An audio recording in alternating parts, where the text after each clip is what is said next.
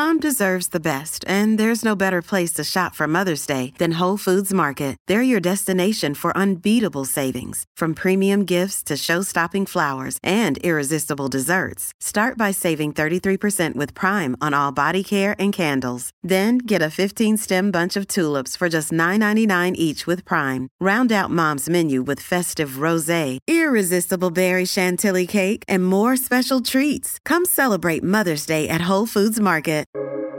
Welcome to the New Books Network. Hello and welcome to another episode on the New Books Network. I'm one of your hosts, Dr. Miranda Melcher, and I'm very excited to have with me Dr. Elizabeth T. Hurin to tell us all about her book titled The Hidden Histories of the Dead: Disputed Bodies in Modern British Medical Research. This book was published by Cambridge University Press in 2021, and it's fascinating.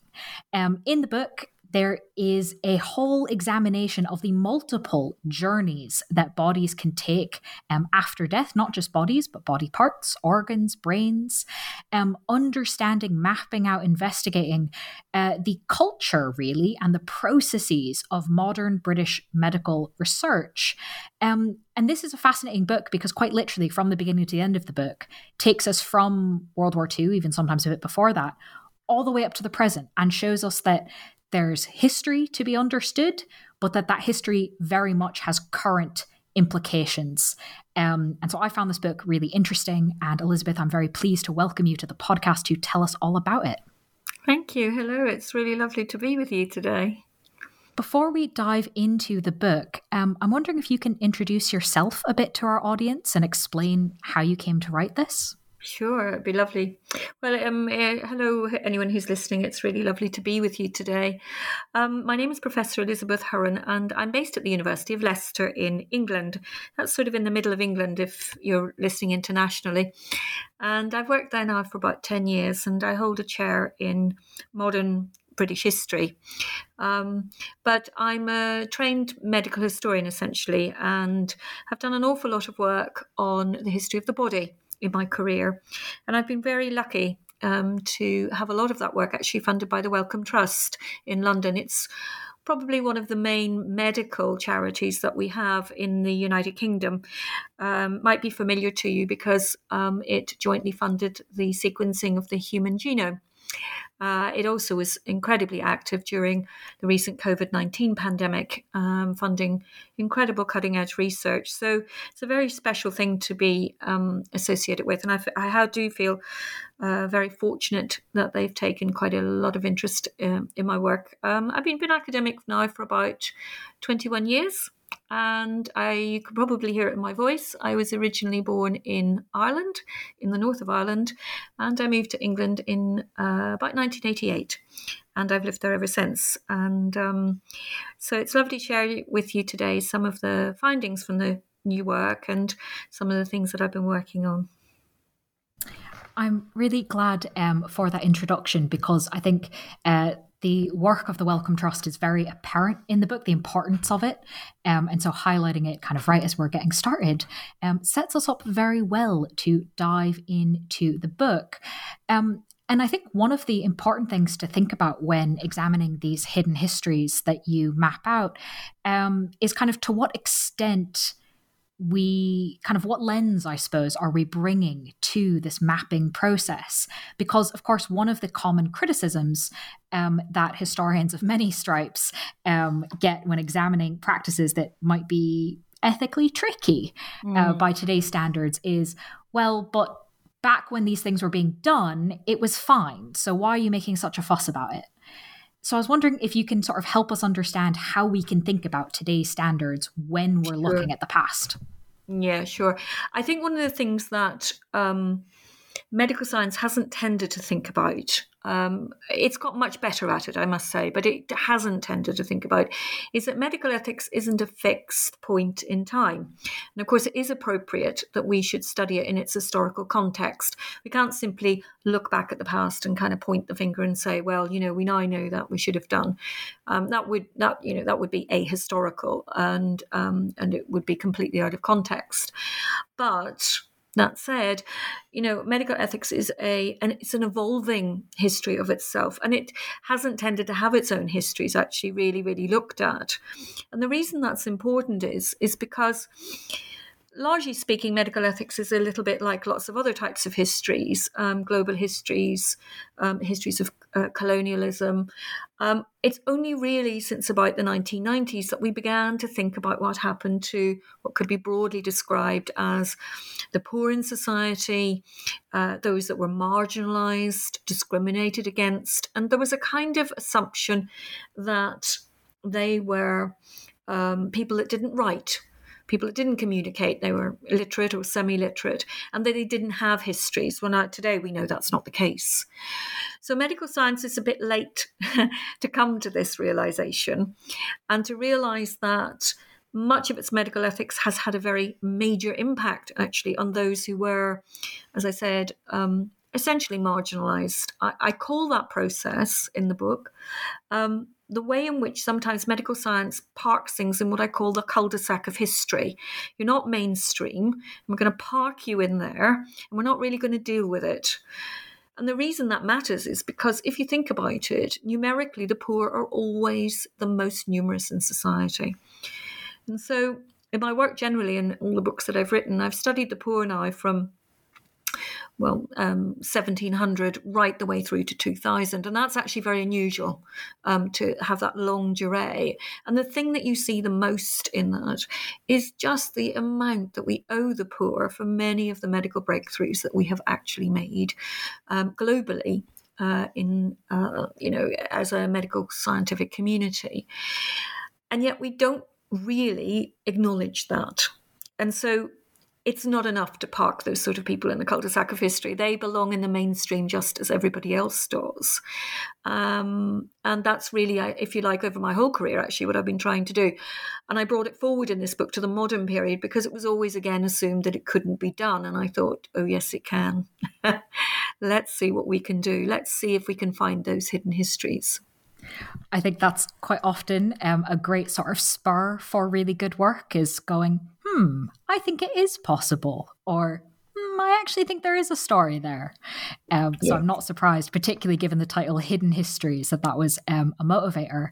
And of course, the idea of the debt to the poor and their lack of voice and involvement is very much a consistent thread throughout the book. But it's not the only theme that's talked about necessarily. So I was wondering if you could maybe introduce us to kind of the themes of the book and explain a bit sort of how you came to them. Yeah, well, it was partly because having worked really from about 1700 to approximately the 1930s, the Wellcome Trust then came back and said, could you tackle the modern era? And I said, yes, I can. I knew I can. So that was, in one sense, that was a motivation. But I also wanted to finish off the timeline and see what we had done. And I knew the records existed, mainly because the Victorian information state was huge and it expanded.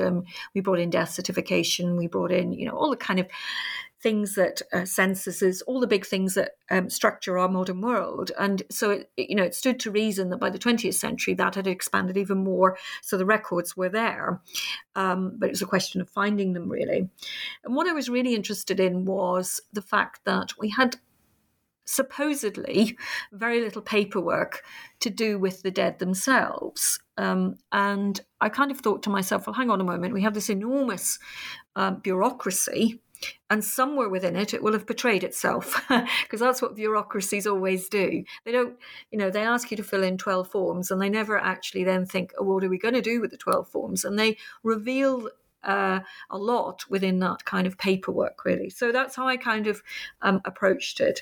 And what I wanted to understand was the post-mortem journeys of the dead, and not just the body as a whole person, but in a modern era then, how did that become what scientists often call biocommons? Now, if you've lost a loved one, my apologies for using that word because, that's very difficult to hear. But the reality is that most people who enter a medical research culture, the body is broken up in some way.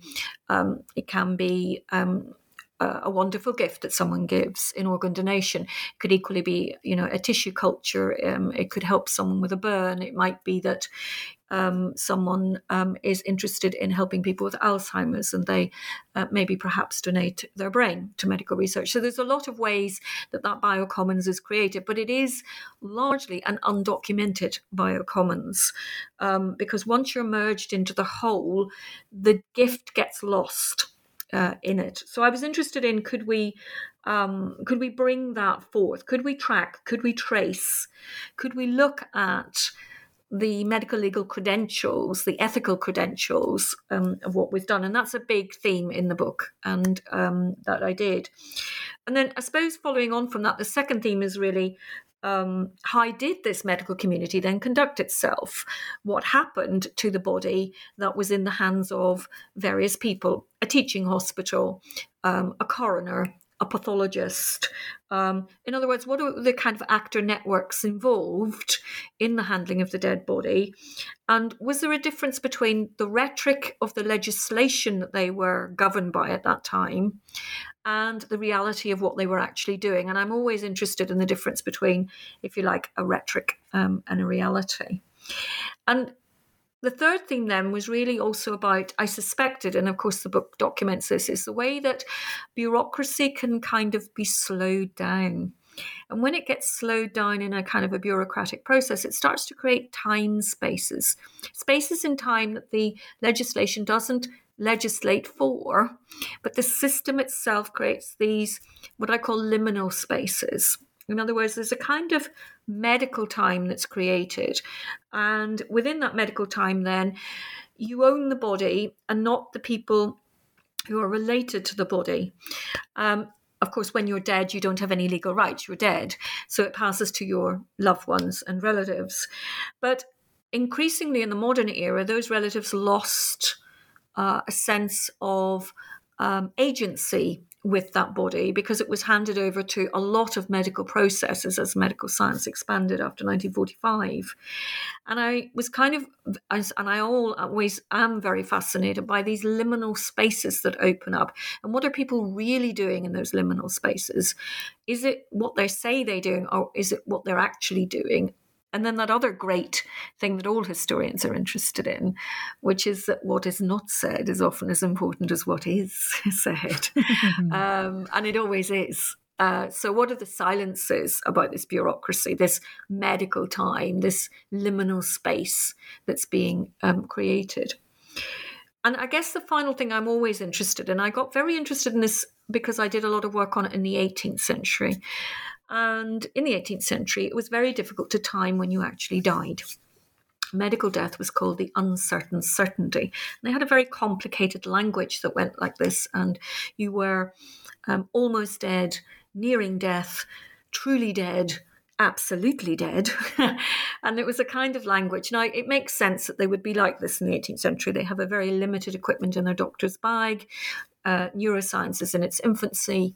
They're learning the difference between heart-lung death, and then of course they suddenly realize there's something called brain death, and this is something obviously in the modern era we're more familiar with. But let me just pause a moment and let's just think about this, because the 18th century surgeon has very little equipment and is in a very uncertain situation.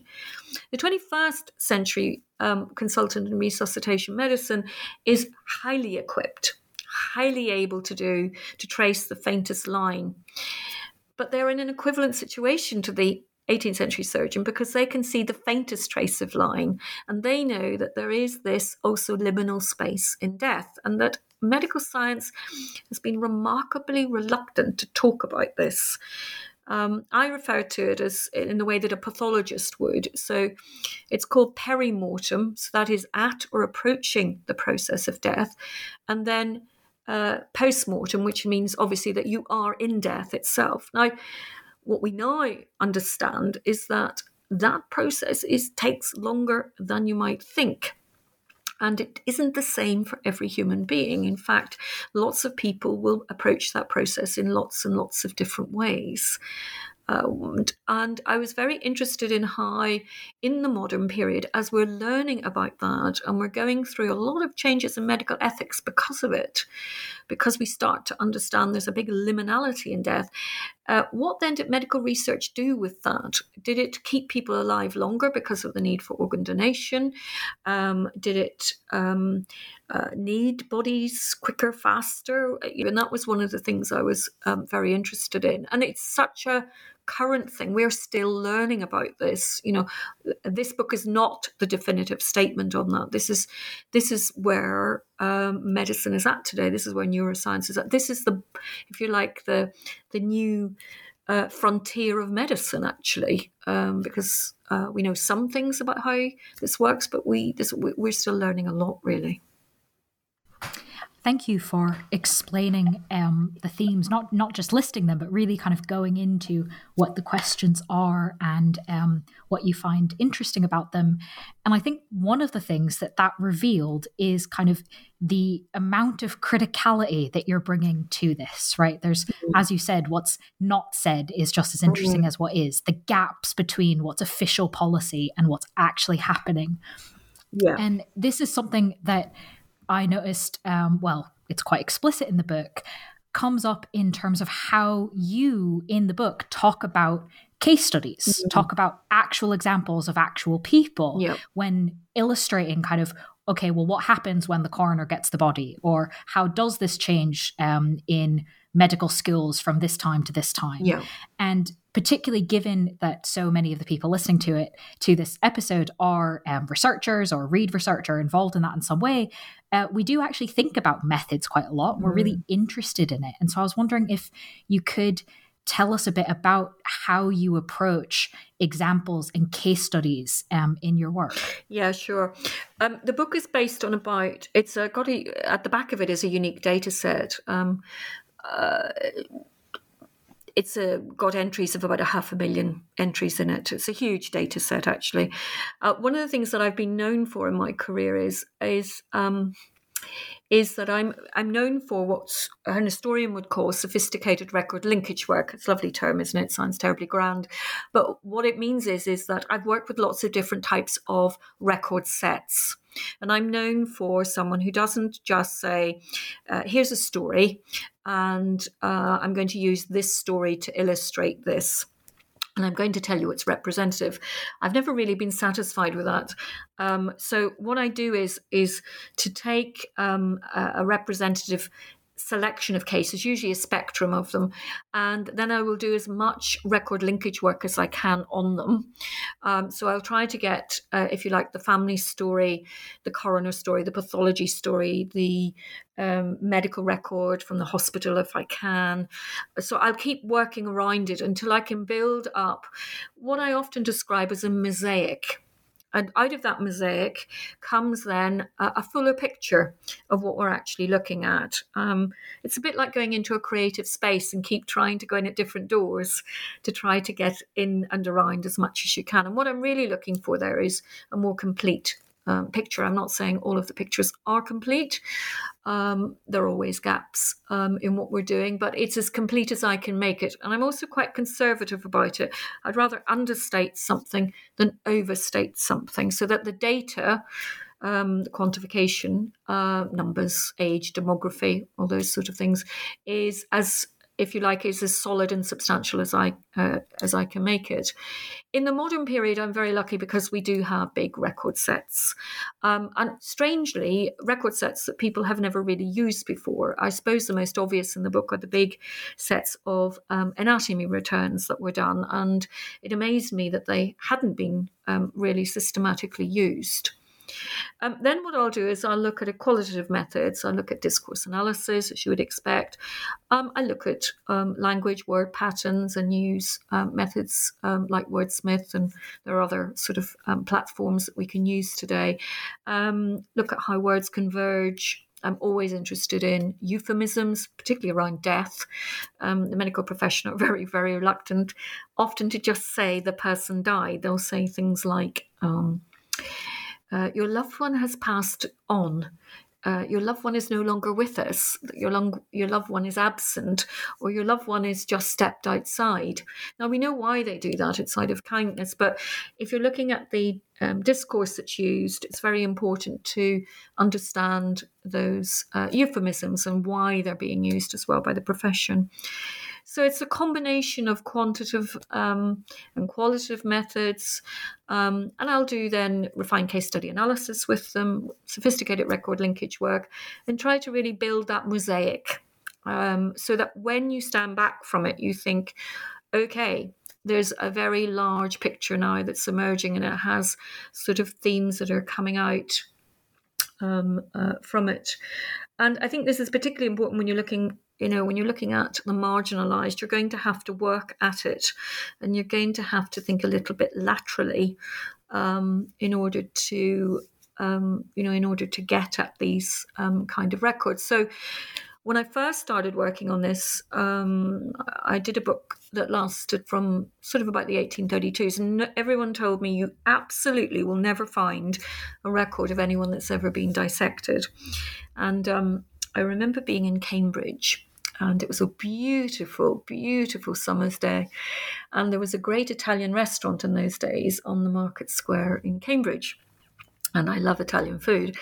So I popped in and ordered a lovely Italian lunch, and I was sitting there, and I got a great big piece of paper, sort of A3 size, and I thought, okay, if a body dies, what bureaucracy gets created? Where might it be?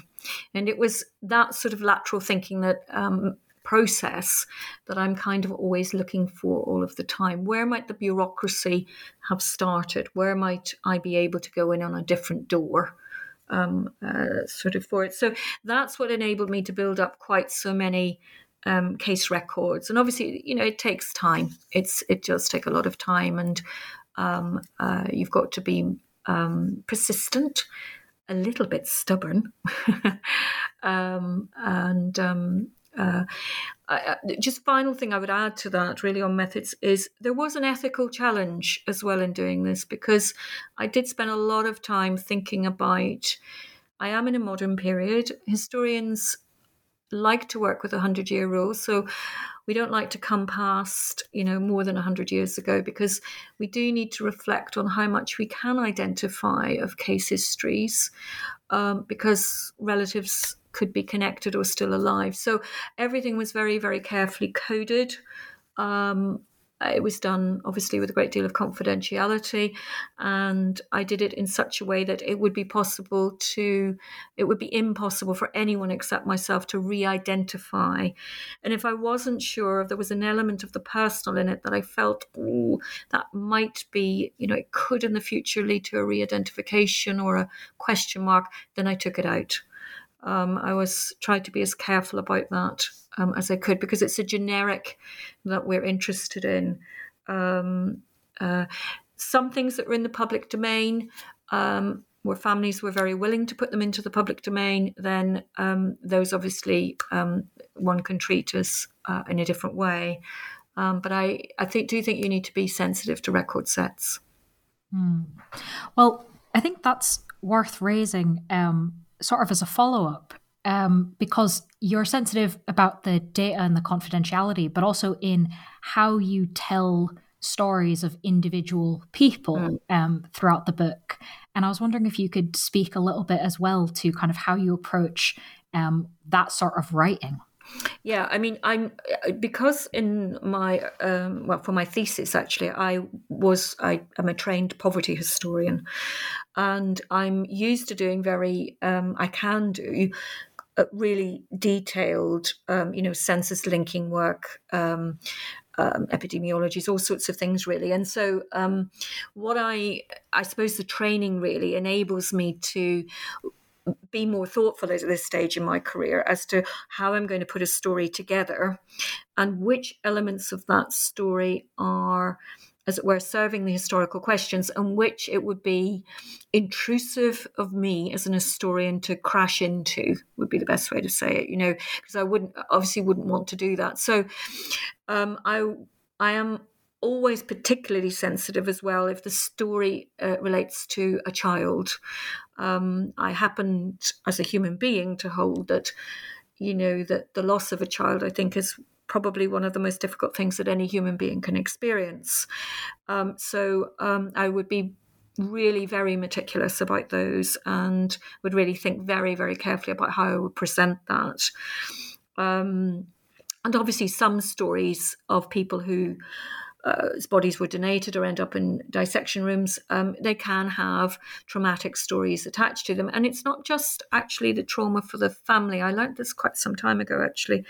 I was invited into dissection rooms, and what was interesting about it, there are lots of interesting lessons, but perhaps one of the most intriguing in one way, or surprised me, was that many of the people that run the dissection rooms themselves, if they work in hospitals, they sometimes find it very difficult to work in the dissection room because they are dealing with their failures, and it can be very poignant for them. So I think it's something that people don't often think about. They think about everyone having the clinical mentality, but not necessarily still feeling that human connection. And it's important to stress, that medical sciences do still feel that human connection and can do. So it's really about being thoughtful about that, really, and then sort of putting together circumstances. But I would hold back personal details that I felt were going a little far.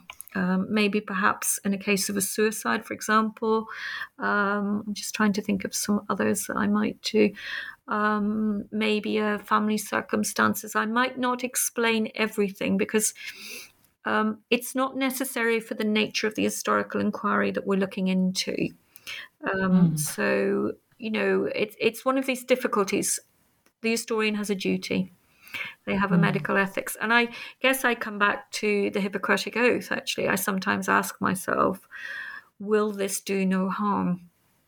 That's that is, it's the basis of medicine itself. I think historians sometimes have to ask themselves that question too. Well, speaking of the medical profession and how it operates, I'm wondering if we can do a little bit of a very high-level tour of the things that you go into much more detail about in the book, about understanding these sort of threshold points for medical research and the ways in which kind of this culture interacts with, bluntly, dead bodies. Sure. So one of the things that hasn't tended to be thought about really is that is the threshold points that the body passes through. So I'm going to simplify them because I think I don't think there's anything wrong with that, actually. But in the book itself, what I kind of wanted to do was, first of all, I wanted to find what these threshold points were. So obviously the first threshold point is when someone dies and death is declared. Now, as I've said, this can be a little bit more complex than people think. So, but let's assume that we're at the point of death, as it were. Then the second threshold point is there a bequest after 1945 for that body or not? Now, in Britain, most bequests really began in 1952. And actually, a surprising number of bodies were not bequested at first.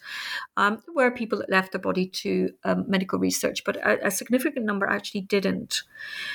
And then we enter into threshold point 3, which is that if they were not a fully bequested body at that stage, nonetheless, the body is about to pass into this third stage, which is into the medical research culture itself. And it could do that in a number of ways. It would depend really where you died. But so if you died in a teaching hospital, for example, very common in the 1950s with the NHS, of course, opening up healthcare to everyone, free at the point of delivery in the way they had not done before. Clearly, the body is going to go to a pathologist in a hospital. So that would kind of be that way. If it was a road traffic accident, then it would be the coroner's office. So you are entering then into this passing over this third threshold, and you're going into a medical research culture at that point, not as a bequest, but as a process of the bureaucracy of death, if you like. Part of that will also be that particularly again from the Medical Act in 1858 onwards, there is a demand for bodies for human anatomy teaching, and that demand is always there. It hasn't gone away. And most medical schools need about 50 to 60 bodies per year to actually train medical students on. So there is then sort of, at this point, this threshold point, we go to a fourth one. And then it's really what happens when the body is officially owned by part of this medical research culture, and what then happens to it in the next 2 to 3 years. Now, today, largely speaking, since the 1890s, we've had better refrigeration techniques, better preservation techniques. So the body can be kept in a way that in the Victorian period it could not have been kept. So we can keep the body for a lot longer. So it's what then happens in that fourth threshold point, that when it's crossed. And this is the moment when I got very interested in what ethnographers refer to as how is legality actually experienced at each of these threshold points? In what ways is medical science taking a global view of what it's doing? In what ways is it, as it were, going through these sets of legal processes that it meets at each of these threshold points, but at the same time, it could perhaps be going around the law because it can hold the body for periods of time, which I mentioned earlier, in liminal bureaucratic spaces. So each threshold point then is important because you're slipping over into this culture, you're getting deeper into it. And it's at that point when the ownership of the body really does pass over to medical science. So that's what the book's really interested in. And it takes you through a number of cases. I won't repeat these here. But I take you through cases where literally you follow the body. You take its journey. So that we can understand that a little bit better. And the purpose of doing that is to try to get to the points of those thresholds where disputes could potentially have happened and which essentially were hidden, covered over, neglected, or perhaps were taboo to talk about. And you, in fact, group these disputes into 3 categories. And I'm wondering if you can explain what they are and maybe give us an example. Sure, absolutely.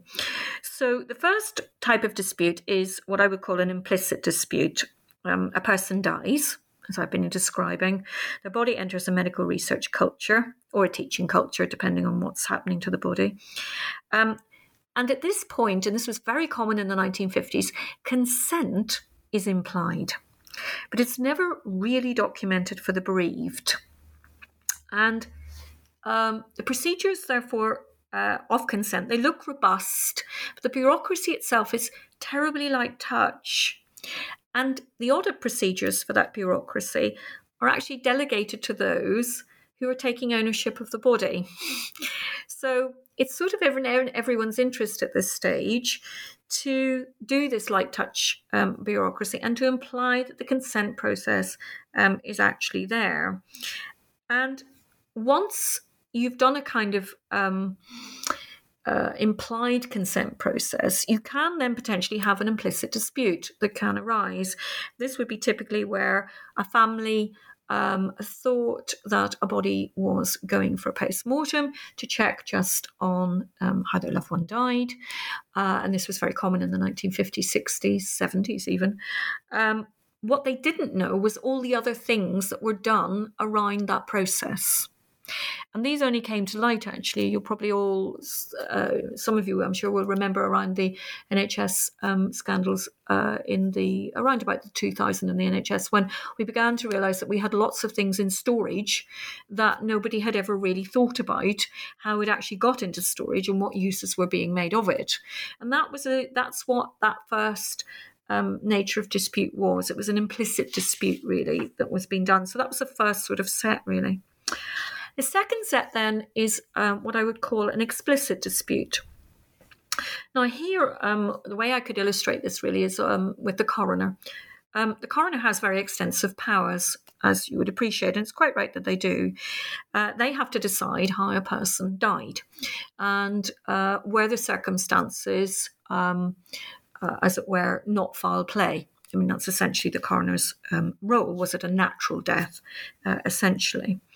Now, when the body passes over to the coroner, despite what the family might want, or despite what the person who died might want, the coroner has ultimate control over that body, because the nature of looking into a cause of death has to take priority from it. So if someone said, oh, I would like my body to go to medical research, the coroner actually can completely overrule that. And they can say, no, that's not in the interest of what I need to do. I am here to decide the balance of probability of your death and its cause of death, and I am going to decide what's going to happen. Now, that seems terribly sensible. But in the modern era, it's complicated because, for example, a coroner may have a complicated case. Let's say it's a road traffic accident. Let's say it's the 1960s. And the person who's died has decided that they want to donate their heart to be donated. But there's an outstanding coroner's case. So there becomes a tussle between the family, if you like, on the one hand, on behalf of the dead person, and the coroner as to the status of the heart. The coroner needs it for the case, but it's an organ that needs to be transplanted quickly and to fulfill a dying loved one's wishes.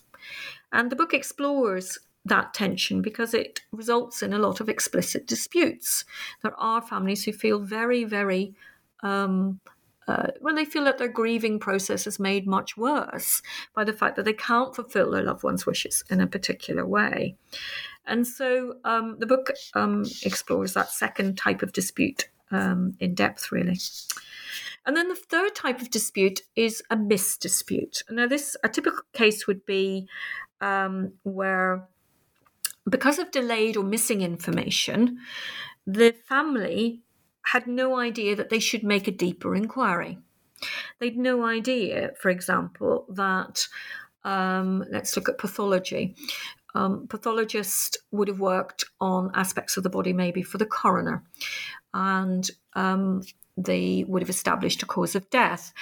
But the law was so loose between roughly 1950 and the Human Tissue Act of 2005 that it was possible for researchers to take other bits of the body that they saw were interesting to work upon. In one sense, this is the furtherance of medical science. It's an important endeavour. But it does give rise to a misdispute because a family member wouldn't necessarily have known that that was so, and they missed the opportunity to dispute or inquire about this. So let me give you a practical example. Might be someone whose loved one was very sadly involved in a crime that resulted in their death, a murder. And they would have thought that the coroner and the pathologist took enough of the body to satisfy the particular court case. And that would be very sensible, of course, because that evidence needs to come to court. What they didn't know was that the police and the pathologist and other researchers had an opportunity to take more research material from that body and to store it over a very long period of time.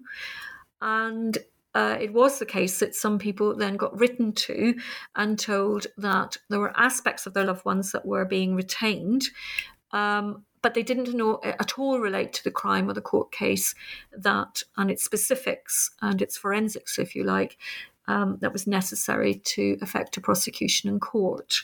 And that came as quite a shock to quite a lot of families, and was quite a revelation, actually, to a lot of people who thought they were genuinely working within the law as well. So these kind of this is the third step of those disputes, a misdispute. So I was interested then in, the implicit dispute, the explicit dispute, and then the misdispute. And this seemed to be, in the book, it's a way of organising the kind of body disputes that can occur.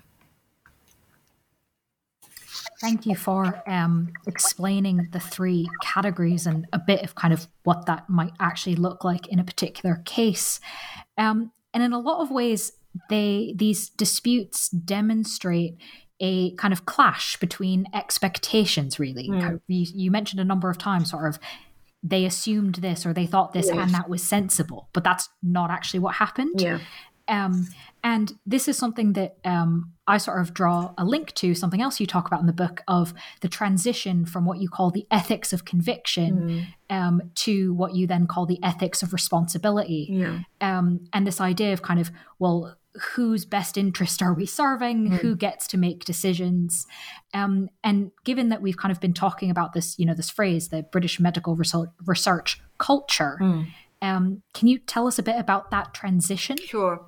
I think one of the things that the Human Tissue Act of 2005, one of the reasons it was passed actually, was that after a number of inquiries, quite high-profile ones, between 2000 essentially and 1999 really actually, and 2004, was that there had to be an acknowledgement that ownership of the body had largely been about what I would call proprietorial medical ethics. And this rose out of the sense in which medicine owns the body. And there's a kind of benign paternalism is the best way to explain that in the way that people thought about that at that time. We do things that are in the interests of everyone. It arose out of a Jeremy Bentham idea, the greatest happiness for the greatest number. Therefore, we need to do this because it advances medicine. Now, on the one hand, that's very laudable, actually, because we are all the beneficiaries of medical science. I wouldn't suggest otherwise. But it started to give rise to a clinical mentality, which was that the person in the lab or the pathologist or the coroner or whoever had it, they actually owned that. It was theirs. And that's what I mean by an ethics of conviction. By conviction, you believe that your clinical output must take absolutely a priority. Now, not all clinical outputs did. Some, like the coroner, for example, establishing a cause of death, very necessary. Others were about people's pursuit of their own research interests and the conviction that they owned that body and that their research agenda, their research pursuit was entirely proper. Now, I'm not suggesting that all of those that acted like that acted illegally. In fact, the law itself was terribly piecemeal. There were statutes that went back to the 1830s. They were revisited in the 1960s, 1970s, 1980s, and I document that in the book for those that are interested. But what you see with those statutes is that they never actually went back to the original legislation and said, is this fit for purpose? So the legislation itself also ran by an ethics of conviction, an ethics of proprietorial use of the body, because nobody actually thought to go back and actually check.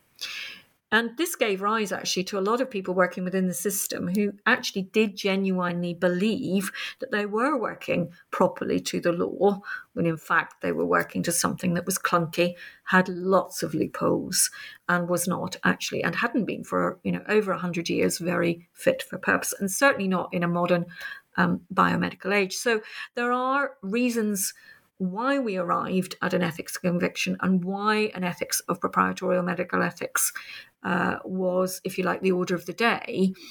But it wasn't, there wasn't enough thought put in, should this actually be the case as we move into a modern world, democracy, we're global citizens, we want to be part of something, we want transparency. Today, we believe in open access to knowledge. Of course, we have the internet and everything that opportunity arises for us. So what's happened is that very slowly, really from the 1990s onwards, there had to be a recognition, and it was a painful one, actually, for many areas of the culture of medicine to move over to an ethics of responsibility. You don't have a proprietorial sense over the body anymore. You have a custodial sense. You are a custodian of the knowledge. You're holding it in trust. So it's still fulfilling that very important agenda that you're looking for, those major breakthroughs for humanity.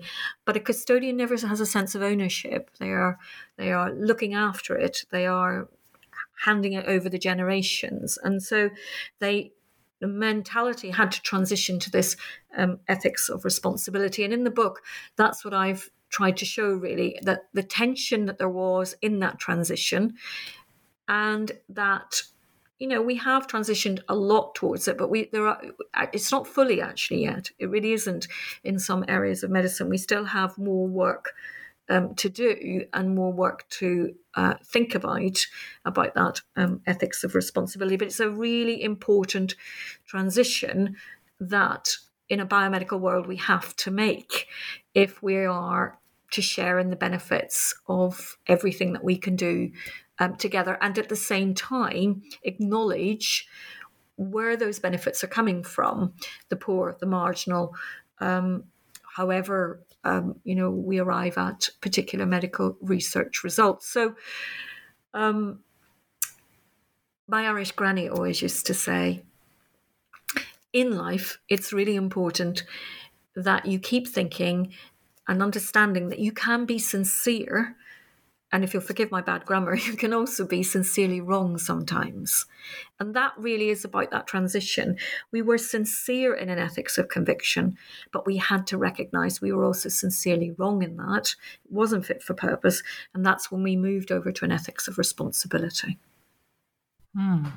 Thank you for explaining that transition and adding that nuance to it, right? It's not like people went around saying, we're going to do this and we know it's bad, right? That would not be an accurate understanding, but a very easy one to kind of, smear a headline on. Yes, it was, yes. And, it's been difficult. There are people who've left, for example, the pathology profession because they feel it has swung too far.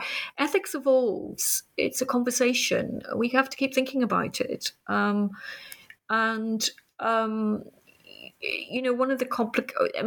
of the criticisms at that time that was made was people were very worried about the Human Tissue Act because it seemed to ask such a high level of consent. And I remember there was a lot of criticism around when it was originally passed, 2004, 2005. And the criticism was, well, isn't medicine serendipity? Sometimes things can just happen. Mistakes can be made with things, and aren't we going to lose those opportunities? And, there was genuine debate about that at the time. But now, 20 years on or so, it's interesting. There have been a number of Royal Society of Medicine, for example, has really reflected on those past 20 years. And there is a recognition we really did need to make that transition across so that medicine is now not risk averse, it's risk aware. And that's what an ethics of conviction does. It's an ethics of conviction is wanting to hold on to and to hold, whereas a custodial medical ethics will say, I am going to be very aware of what I'm doing. That's not going to stop me what I'm doing. I'm just going to make sure that I do the consent process and I keep that dialogue up. And that's a transition that we've made. But it's been painful sometimes. And, there are elements in the book where I document that too. So speaking of being aware, because that's obviously a lot of the part of the idea of a hidden histories book, of mapping it out, there's not just a sort of historian's imperative to it of, well, as historians, we want to actually understand what happened and why in and of itself. You also document some very clear practical consequences of ignoring these hidden histories of disputes around dead bodies. What are they? Well, there are a number of things in the book, really, because one of the things that really surprised me was how little, for example, we use the information that come out of coroner's inquests. They should have been, as I point out in the book, a treasure trove of information. But we underfunded the coroner's service for a very long time. And so people were really pushed to do inquests. We didn't actually, pushed so much actually that handwriting was illegible. We didn't collate the information, absolutely hugely valuable information that you would think would be actually collated together to tell us about the trends that are actually happening, that the dead are helping us to understand. At the moment we are an aging society and coroners deal with a lot of aging bodies, and they have been doing so really roughly since about the 1980s, when people started to live really beyond the age of 85. It became, I remember when 85 in the 80s seemed, wow, someone lived to 85. By the 90s, end of the 90s, people are living to the 90s and beyond, actually. So historically speaking, we're aging much, much longer. But is our quality of life as good? Is a very, very important question. And it's a question that all of that wonderful information from coroners could have answered, but we didn't give coroners the opportunity to actually collate that information, to make it legible, to be that treasure trove of information that we've actually needed. And that is a lost opportunity. There's absolutely no question about that. So that's been one of the tensions inside the system. Another tension that I touch on is that we've had a number of organ donation campaigns, and anyone who's ever been on an organ donation list will know just how frustrating it is to be waiting on the right organ, and waiting lists can be tremendously long. And the NHS has done a lot of campaigns around carrying organ donation cards. As you know, there's been many of you who are listening will know there's been a great change in the last 10 years or so, but notably under the government of Theresa May in Britain, when she was Prime Minister, that unless you opted out, your organs would be taken. And there's big debates about, is that ethically sound? Is that custodial medical ethics? There was a lot of debates kind of around that. Now, out of that, the NHS went on the campaign trail in 2020, and it said, what we really need to do is to change the attitudes of young people. Young people then can talk to their families and they can say, no, we want to do organ donation, and this will really create a grassroots movement, and that will help people who are waiting on these long donation lists. Now, this was very well meant as a campaign, but it didn't and was not based on any substantive research. This is the problem. So when I created the data set and put together all of the data I could acquire on the bequests, what was really interesting was that the people that bequest the most are mothers and grandmothers of their own bodies. They are the drivers of giving organs, of giving their bodies to medical research. And this was a finding that emerged very strongly, actually, out of the evidence base. And of course, mothers and grandmothers are absolutely fantastic at keeping conversations going in families. If your granny asks you to do something, you do tend to listen, or at least I certainly used to. So they are the people, actually, who are the linchpin of this system. But we've never had the data because we hid the data and we didn't want to talk about it. So I've just given you two examples, but it's just what happens when we tuck something in a drawer or we don't want to talk about it. We lose opportunities that are actually very important, and they have real consequences for people in need of heart transplants, organ donation, and we could do better about it, really. And I guess it's why I suppose as an historian, I'm very committed to sharing that research and trying to show that, it has real life consequences if we keep getting it wrong. I thought that was such a compelling example in the book. And again, when you've just recounted it here, that the policy expectation was, well, these are going to be the drivers of the policy, and the investigation of what actually happened, as was so true throughout the mosaics you put together in the book, revealed a very different picture, which leads me to, I suppose, my penultimate question of what are the kind of policy implications of this work? Well, I'd say that, there are a lot, actually, really. The biggest one, really, I suppose, in many ways, and the one I think I'll probably remain fascinated by to the end of my career because it is the frontier of medicine, is this whole question of medical death. I think it's utterly fascinating. We have really got to think about the way we die, how we die. Most people don't fear death. After all, you're dead. So, you're dead and you are in a dead state. It's semantic, but it's true. But it's how we die that people fear. And because we've never really understood this liminal space between perimortem, the act of coming towards dying, and postmortem, in death itself, and because we haven't wanted to discuss that liminal space, and the fact that lots of people enter that space in very different ways, biologically, psychologically, depending on, what's happening to your body, we have been very, very reluctant to look into that in any detailed way.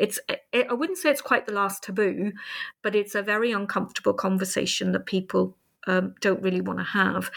And it's becoming an important conversation to us, because the more sophisticated that we get, the more that we can trace things to the nth degree with all of our equipment, the more ethically difficult it is for someone to actually manage that in resus medicine, A&E, depending, it's an emergency. It depends where you sort of arrive at.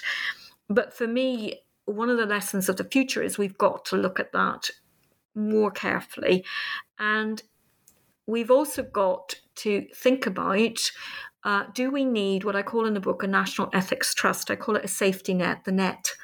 Do we, in a modern world, need something that stands in parallel to medicine and to the courts, the law courts? Because often difficult or controversial cases where, for example, someone has to, a hospital applies to turn off life support, that will all necessarily end up in a law court if there's a dispute about it. Do we need something that's parallel to that? Do we need a national body, which I call the NET, the National Ethics Trust? Do we need those cases not to appear, as often happens, highly emotional on social media, where they're wildly debated, very difficult for all of those involved on all sides? Do we need something where actually we look at it and think, okay, what is the liminality of death? What is the quality of life of the person? What are we going to do in this space?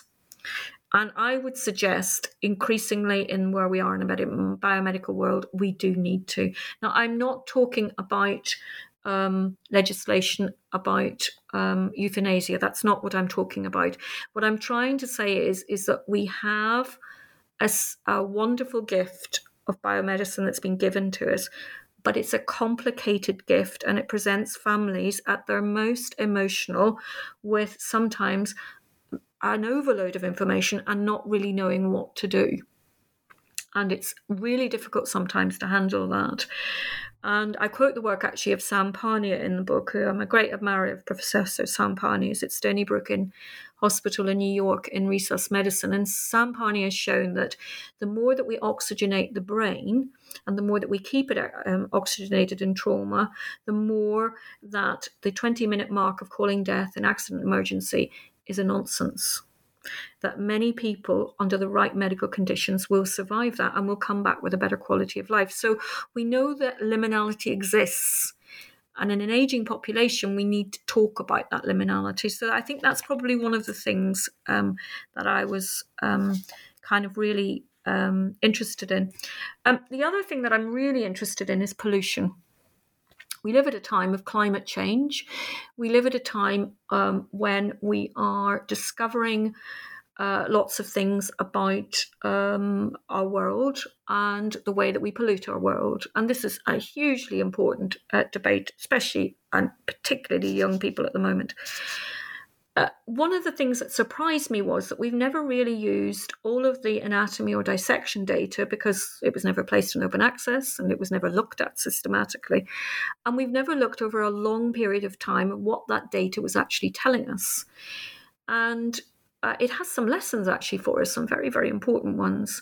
So I've looked now at data from 1750 to 2000. And the thing that's interesting about that data is that in all periods and all times, the majority of people who live in poverty, who die in what we would call marginal circumstances of deprivation of one sort or another, in Britain, obviously I've only done, but they all die of lung complaints. In the past, it would have been a mixture of what they called phthisis or TB, but also coal smog before the Clean Air Act of 1952. Then after the Clean Air Act, and we dealt with coal smog, we replaced coal smog with car smog. And we're only beginning to understand about asthma. We're beginning to understand that pollution from the car can, for example, exacerbate dementia. And that people are still dying of, broadly speaking, lung complaints. So in our search for data to really understand the way that we're ordering our world and the way that we're polluting our world, and the importance of, if you like, an environmentalism and to be environmentally aware, because we hid all of this, we hid the lessons of pollution and what we're doing to ourselves. And I think that was also, I kind of think, one of the lessons for the future. I've only done this in a small way, but there will be other data out there. There will be other trends that we should be looking at. And we should really be thinking about, as I said in the book, biomedicine works best when it is as easy as breathing.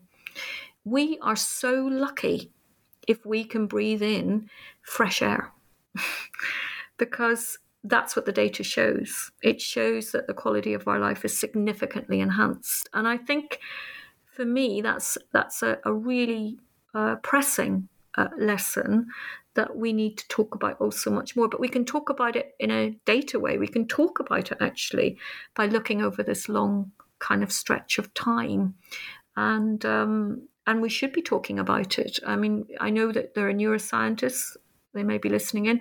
I know they're working on what they call the polluted brain, that the closer that you live to road traffic, the more the evidence seems to be showing that might increase your prevalence for dementia. It's an important debate we need to be having. Well, now that you've brought us through the history, the present, and now looked into the future, that leaves only my final question about your immediate future. The book obviously is out and available for people to read. Is there anything you're currently working on or looking to work on next, whether it's a book or something else or a whole combination of things, that you'd like to make our listeners aware of? Yeah, sure. One of the things that I think you could always criticize of an historian that works on the marginal is Elizabeth, have you found any sources by the marginal speaking in their own words and not, as it were, through my mediated words of data and all the rest of it? So what I have been working on is over a 20-year period, I've collected 8 million words of stories by poor people in their own words. So that's what I'm working on at the moment. So my next book, which I'm going to publish with Oxford University Press, is called Histories of Nobody. And it's really about the way that poor people actually talked about their bodies in the past, in their own words. So if you like, it's kind of an acknowledgement that I need to stand back and I need to let them speak. So I feel very privileged to have this amount of data, and I'm very grateful to all the people that have funded me over a period of time. So I'm knee-deep in that at the moment. In fact, I was writing it today, and I hope it will be illuminating. I hope that it will be above all human, because I think that's one of the things that I don't know. I think it's a kind of a commitment, really, that all historians have, is to bring forward all of the wonderful complexions of humanity. Let's see how it goes. Well, that's a very exciting project, so best of luck being knee-deep in that. But while you work on it, of course, listeners can read the book we've been discussing, again titled Hidden Histories of the Dead, Disputed Bodies in Modern British Medical Research. Elizabeth, thank you so much for being with us on the podcast. It's a pleasure, and thank you to everyone that's listening in. And do get in contact with me, actually. I'd love to hear from anyone who's interested, because it's... Yeah, I mean, history is a big conversation, and aren't we all lucky to be part of it?